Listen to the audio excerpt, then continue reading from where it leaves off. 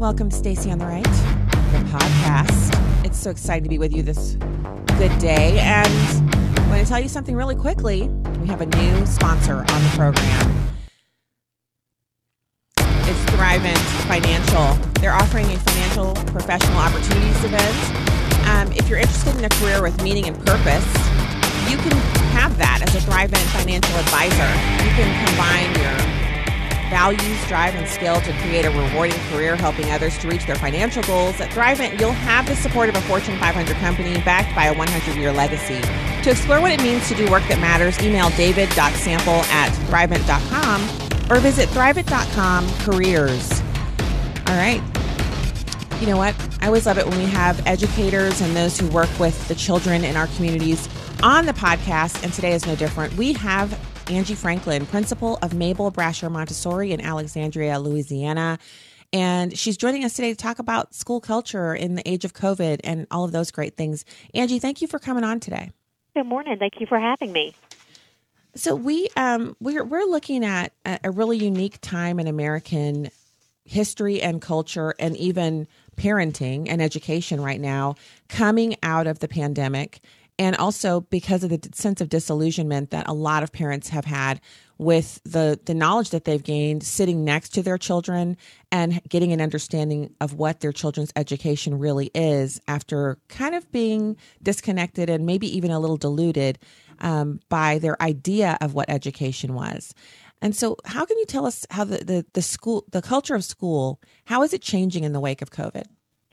You know, the change that's vastly different from this year versus last year is just the participation that parents have had to do in stepping in and being a part of their students' education. You know, most schools across the nation went virtual, and so the parents had to step up and really participate in the scheduling part, making sure their students paid attention, participated in the classes, but then also requiring their students to be more a part of the whole education system that was housed for them. It was vastly different than what we typically do in a classroom where you have a teacher who could teach lessons right there and interact with the students.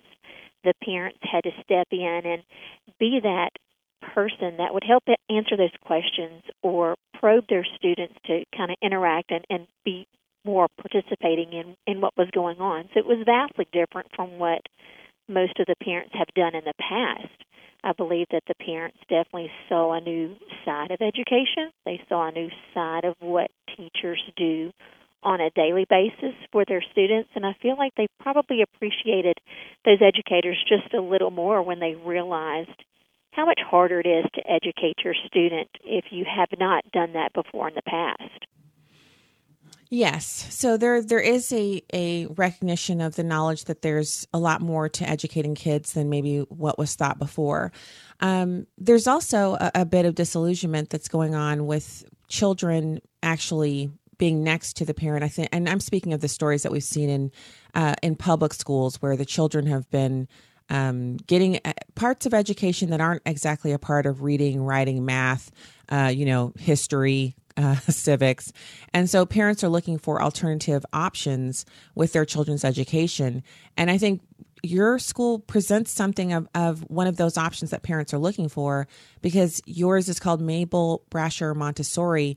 So what type of educational option is the Montessori education, and what grade levels does your school serve?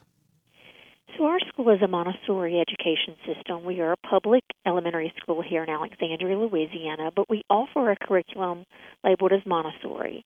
And Montessori is a hands-on approach to educating our students based on their individual needs, where we focus on their strengths and their weaknesses, and we teach solely to the individual student. We no longer teach the whole class in those group settings, but we focus on the individual child, 1 to 2 students at a time, and we present those lessons in those hands-on format that really allow the students to dive deep into looking at the different pieces of education and how they can touch and feel and use a manipulative to help them, say, learn things like addition or subtraction.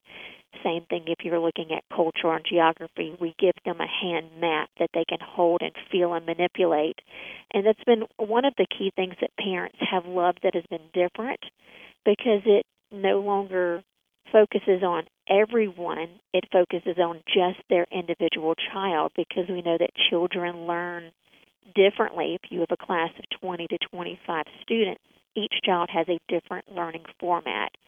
And what Montessori offers is that ability to hit those learning formats on a variety of levels at a variety of times with a variety of manipulatives that the students can use. And the students truly thrive because we can kind of push them forward or remediate them where they need those assistance. And it's been a wonderful tool that the parents have been able to pull from their students and help their students really achieve a little bit more, because we focus on just the child. So that's wonderful. And it's a great explanation of how people can kind of understand the difference with Montessori education and other options. So turning back to what parents can do, looking at their involvement with their child's education, and especially in light of the digital atmosphere right now, where a lot of what we're doing is digital, and now that has actually crept into our children's lives where they're doing a lot digitally as well. And then there's the media that impacts that, because the media seems to be a part of everything that's digital. How can parents become more involved with their child's education in light of those new factors? There's several factors that they can use that have been very beneficial to our students. Working on or finding those educational websites that can push their students a little further in different skills. One of the things that we used a lot this year that was very successful was some of those virtual or digital field trips that they could be a part of with their student, whether they're sitting watching different things that involves with the zoo, working with the zoo, or even, different museums that offered wonderful avenues for the parents to sit and explore art with their children, describe art. And then the last one that we used quite a bit is we had several children's authors that would do live readings of stories. And our parents truly loved being able to sit with their children, read the stories with them, introduce them to the author, and just have that connection, which I think, the parents have really enjoyed, although we've, dealt with this whole new experience with COVID. It's brought them together a little closer with their children, because we have those opportunities that we probably didn't really access prior to this year of COVID. So that is what parents can do. And I think there's always room for us to say, let's go a little deeper with our kids on their education, which sometimes that might be because we're so involved, at the day to day, everything is on a schedule. It happens as a routine. And so you get used to doing, whatever it is that you're doing with your kids. And so introducing something new, sometimes it can be exciting, it can be terrifying, or it can feel overwhelming. But there is a way to incrementally add in and just do a little at a time and to supplement what's going on, which actually is kind of like what the future of education looks like. In my opinion, it's more parent involvement, not less. What do you think it is, Angie? What is the future of education right now coming out of COVID? I definitely agree with your statement that the involvement of parents are going to be huge in the future. We don't know what the future holds. So being that active parent participating in our children's education, whether it be digital or face-to-face, is going to be huge. I believe what we've learned in this past year working together with our parents, I feel that parents have realized that the more they assist with their children in learning at home, the more the students are getting out of their learning. So moving forward, whatever happens, I do believe that parents are going to have to continue to step up and kind of show their students what is important, in that time that we spend together. I do feel like, technology and the media is going to continue to play a huge role in what we have to offer in education. You can see all of the educational vendors now turning everything to digital. And so I feel that they feel that the wave is continuing with these digital pieces. So definitely having the parents continue to step up and encourage. And I believe that's also something the educational systems have to continue working with, training our parents because it's new to them. And so if we can continue on the educational side to teach not only our students but our parents, from us all working together with the education system, we'll continue to move our students further, because I do feel like that's going to be huge as we continue the next school year. So that is the big hurdle. So speaking about the next school year, it's the summer, right? We're all either in the summer or beginning it. And some children did not get a full of education last year if they were in a public school that wasn't open, or maybe it was virtual for part of the year. They didn't get the full school year experience. How can parents kind of pick up that gap? If there were, let's say, 2 or 3 things that you would say this summer, do these 3 things with your children, what would you say those are? I would say my number one thing would definitely be to reach out to your local libraries. Most libraries have some fantastic summer opportunities for students. We know the big push is reading in libraries, which is huge for our students to continue growing and reading. And our libraries have some fantastic books that the students can check out to really, dive deep into the different interest levels. And it causes a bond between the parent and the student as they read books. So those are huge.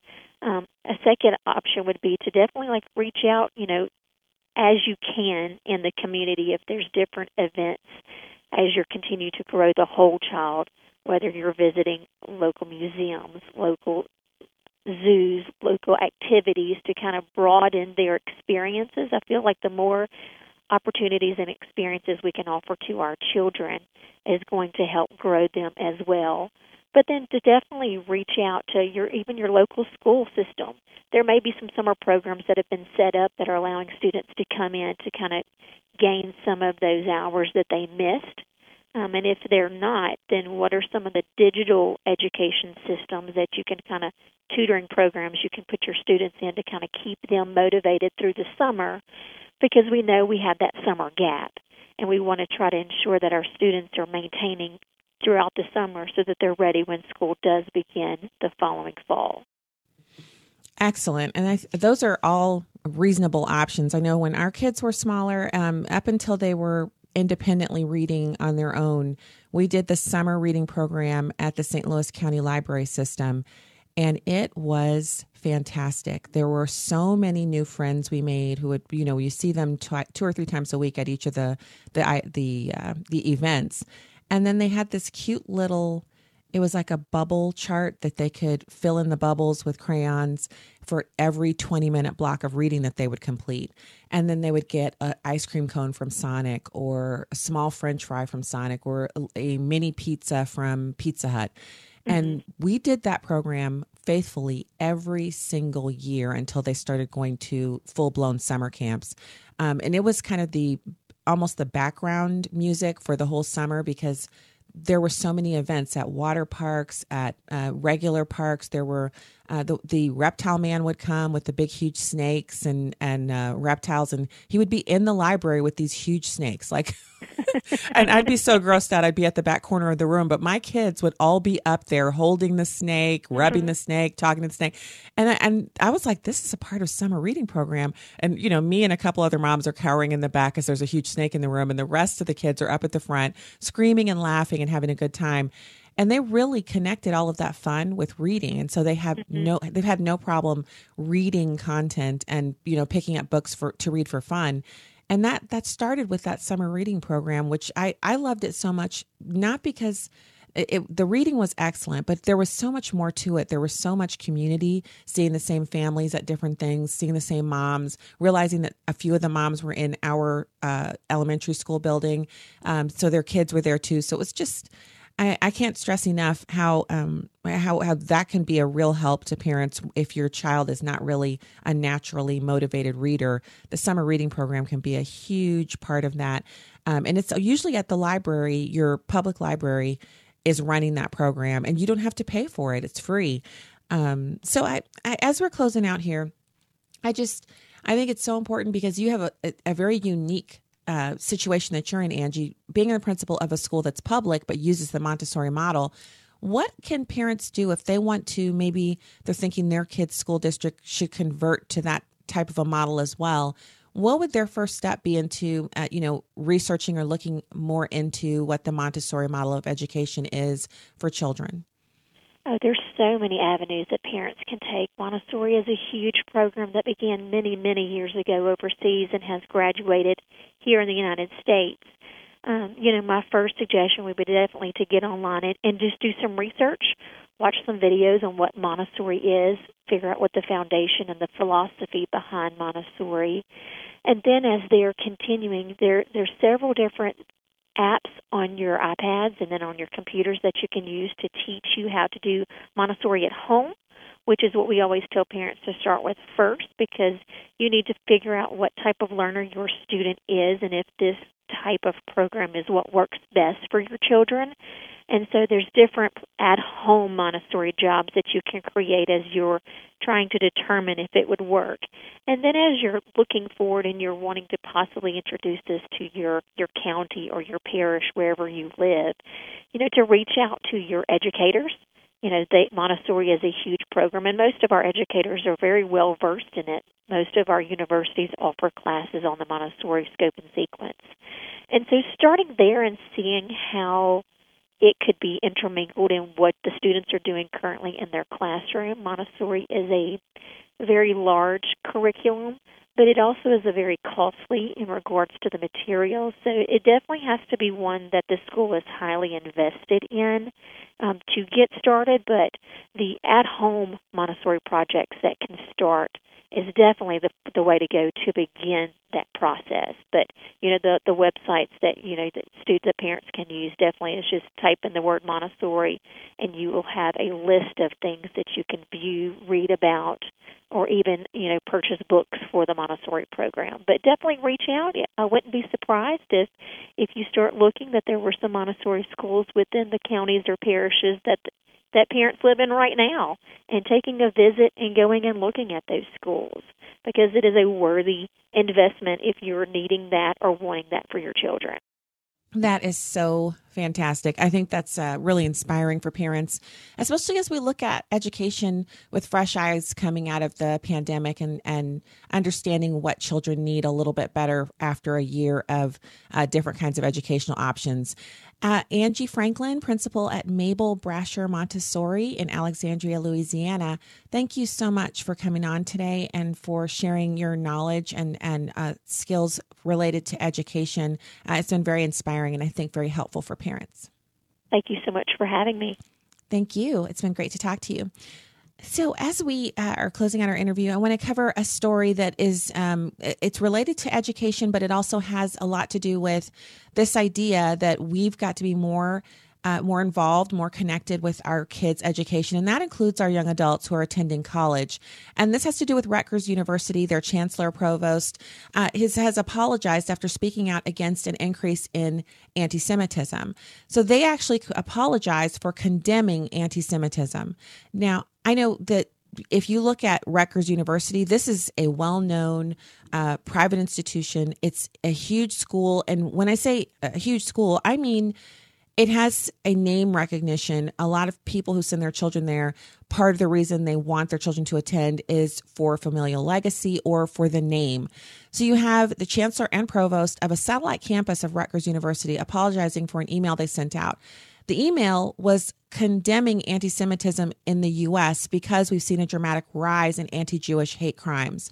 So on Wednesday, Rutgers University New Brunswick Chancellor Christopher Malloy and Provost Francine Conway sent this email to the entire student body, and they said they just want to condemn the recent rise in anti-Semitism. And this is, because it's being highlighted in the news, obviously, because of the conflict between Israel and the terror organization Hamas.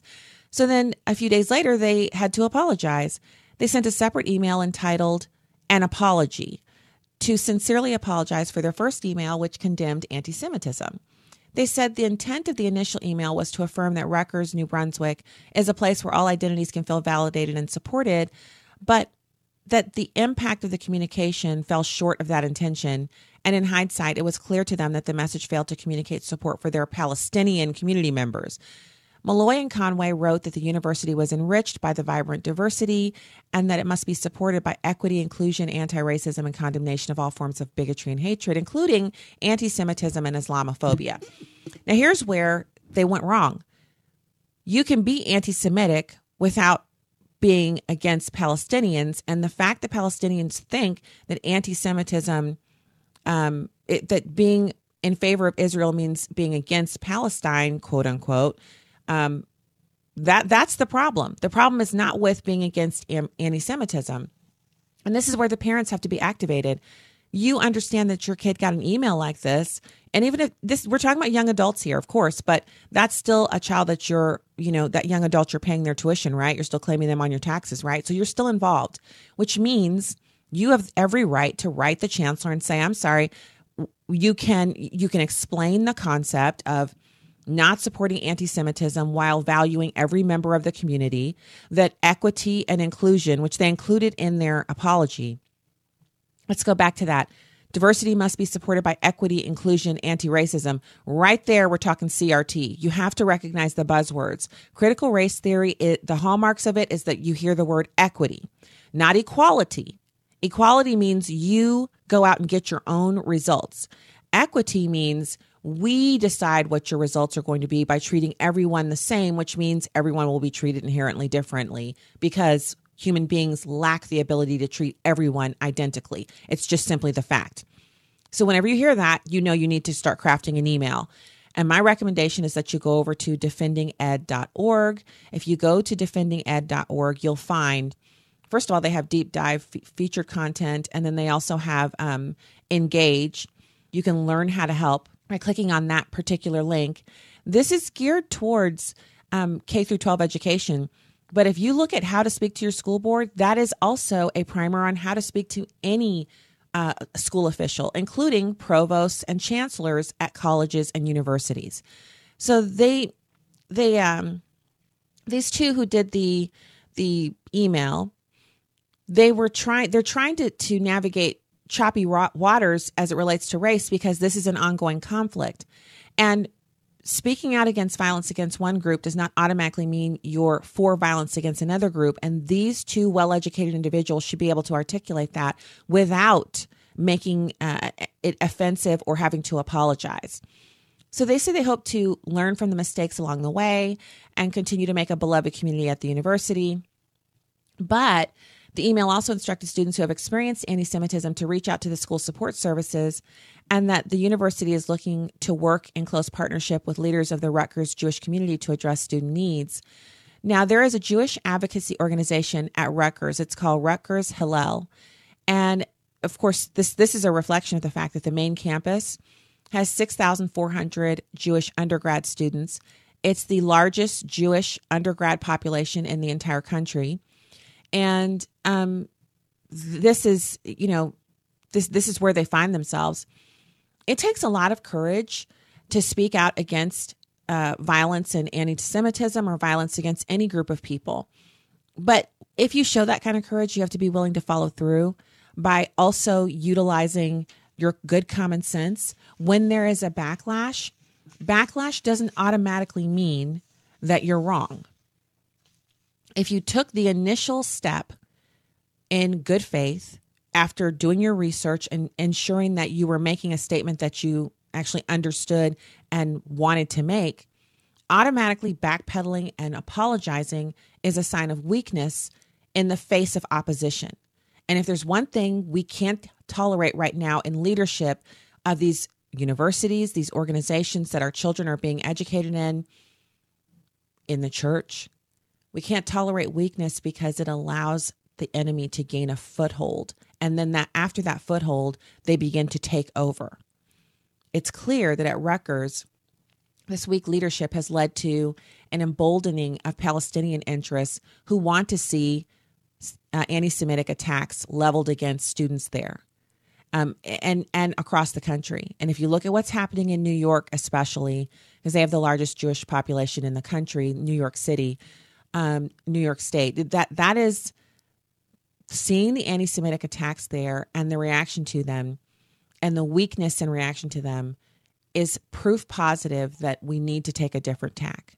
So I don't want anything to happen to Palestinians. I don't want anything to happen to Jewish people. But when the Jewish people are the ones who the little old Jewish guys and the little old Jewish women are being beaten down in the street, the attacks are on the rise, that moms can't be out alone with their kids, this is a sign that evil is afoot. And the way to deal with it is not to back down after you've made your stand. So I would always say to any parent who has a child at Rutgers that you have to email, you have to reach out with a phone call. You have to make sure that you let your dismay and lack of appreciation at their backpedaling and making an apology known. And this is the same at any college or university. I've called our kids' university where they attend to ask questions about different issues. I always do it respectfully. I always make sure and try to direct my comments to the office that is most appropriate for that. And it's not about being someone in the media or anything like that. At the most basic level and really every day, I'm my kid's mom before I do any of the things that I do outside of that. And so if I'm advocating on their behalf, I'm doing it as their parent. As they're part of the team, my husband and I, we pay the tuition for them to go there. I'm helping them to continue to be raised in the way, which means the discipleship and knowledge of Jesus Christ. So it's a responsibility that I have, and I'm doing it for that reason. And so it's advocacy, certainly, but it's really to protect my kids. And the funniest thing is, other people's children hope that somebody's parent will call or make an email. I actually overheard my daughter and her friend talking, and she was like, well, can you get your mom to call? Because I don't want them to make us do this. And she said, well, you on behalf of you, because I'm not graduating this year. It was an issue with graduation this year, and for the college students. And this is a friend of hers that's graduating this year, and she's graduating next year. And she actually asked me, Mom, can you call? And I said, well, I don't have a kid who's graduating this year. The first thing they'll ask is, well, who is your student that's graduating this year? So our young adults want to see us set this example, and we have to do it. So let's not fall down on the job. Let's not leave them wanting an example to ensure that they have an opportunity to see advocacy in action on behalf of something that is meaningful and biblical. Remember, we are to support Israel. We are to bless Israel. That is our mandate as Christians. So that's the podcast for today. I want to add in a couple of quick things here. First off, don't forget that you can actually access a financial professional opportunity and an event, because if you're interested in a career with meaning and purpose and you're looking for a new option there, you can become a Thrivent financial advisor, combining your values, drive, and skills to create a rewarding career, helping others reach their financial goals. At Thrivent, you'll have the support of a Fortune 500 company backed by a 100-year legacy. To explore what that means and to do work that matters, email david.sample@thrivent.com or visit thrivent.com careers to sign up. And one more thing. Don't forget about our advertisers in the Shared Health Alliance. It's the Alliance for Shared Health. You have an affordable healthcare option. You can get into this amazing opportunity and join 40,000 households who are participating. As a member, you share in the financial burden of healthcare expenses, including needs sharing for critical illness, accidents, dental, and vision. And you can access the virtual care provider at zero cost. Pick up your prescription from the pharmacy using the Share prescription card and order lab and imaging tests at discounts of up to 80%. Open enrollment is now. Don't miss out on the chance to save 50 to 70% on monthly premiums. Check it out. It's the Alliance for Shared Health. The banner ad is at stacyontheright.com and familyvisionmedia.org. You can start sharing and saving today. Alliance for Shared Health, changing healthcare and changing lives. So glad to be with you today here on the podcast. Check out more news and information from us at familyvisionmedia.org and my website, stacyontheright.com. God bless.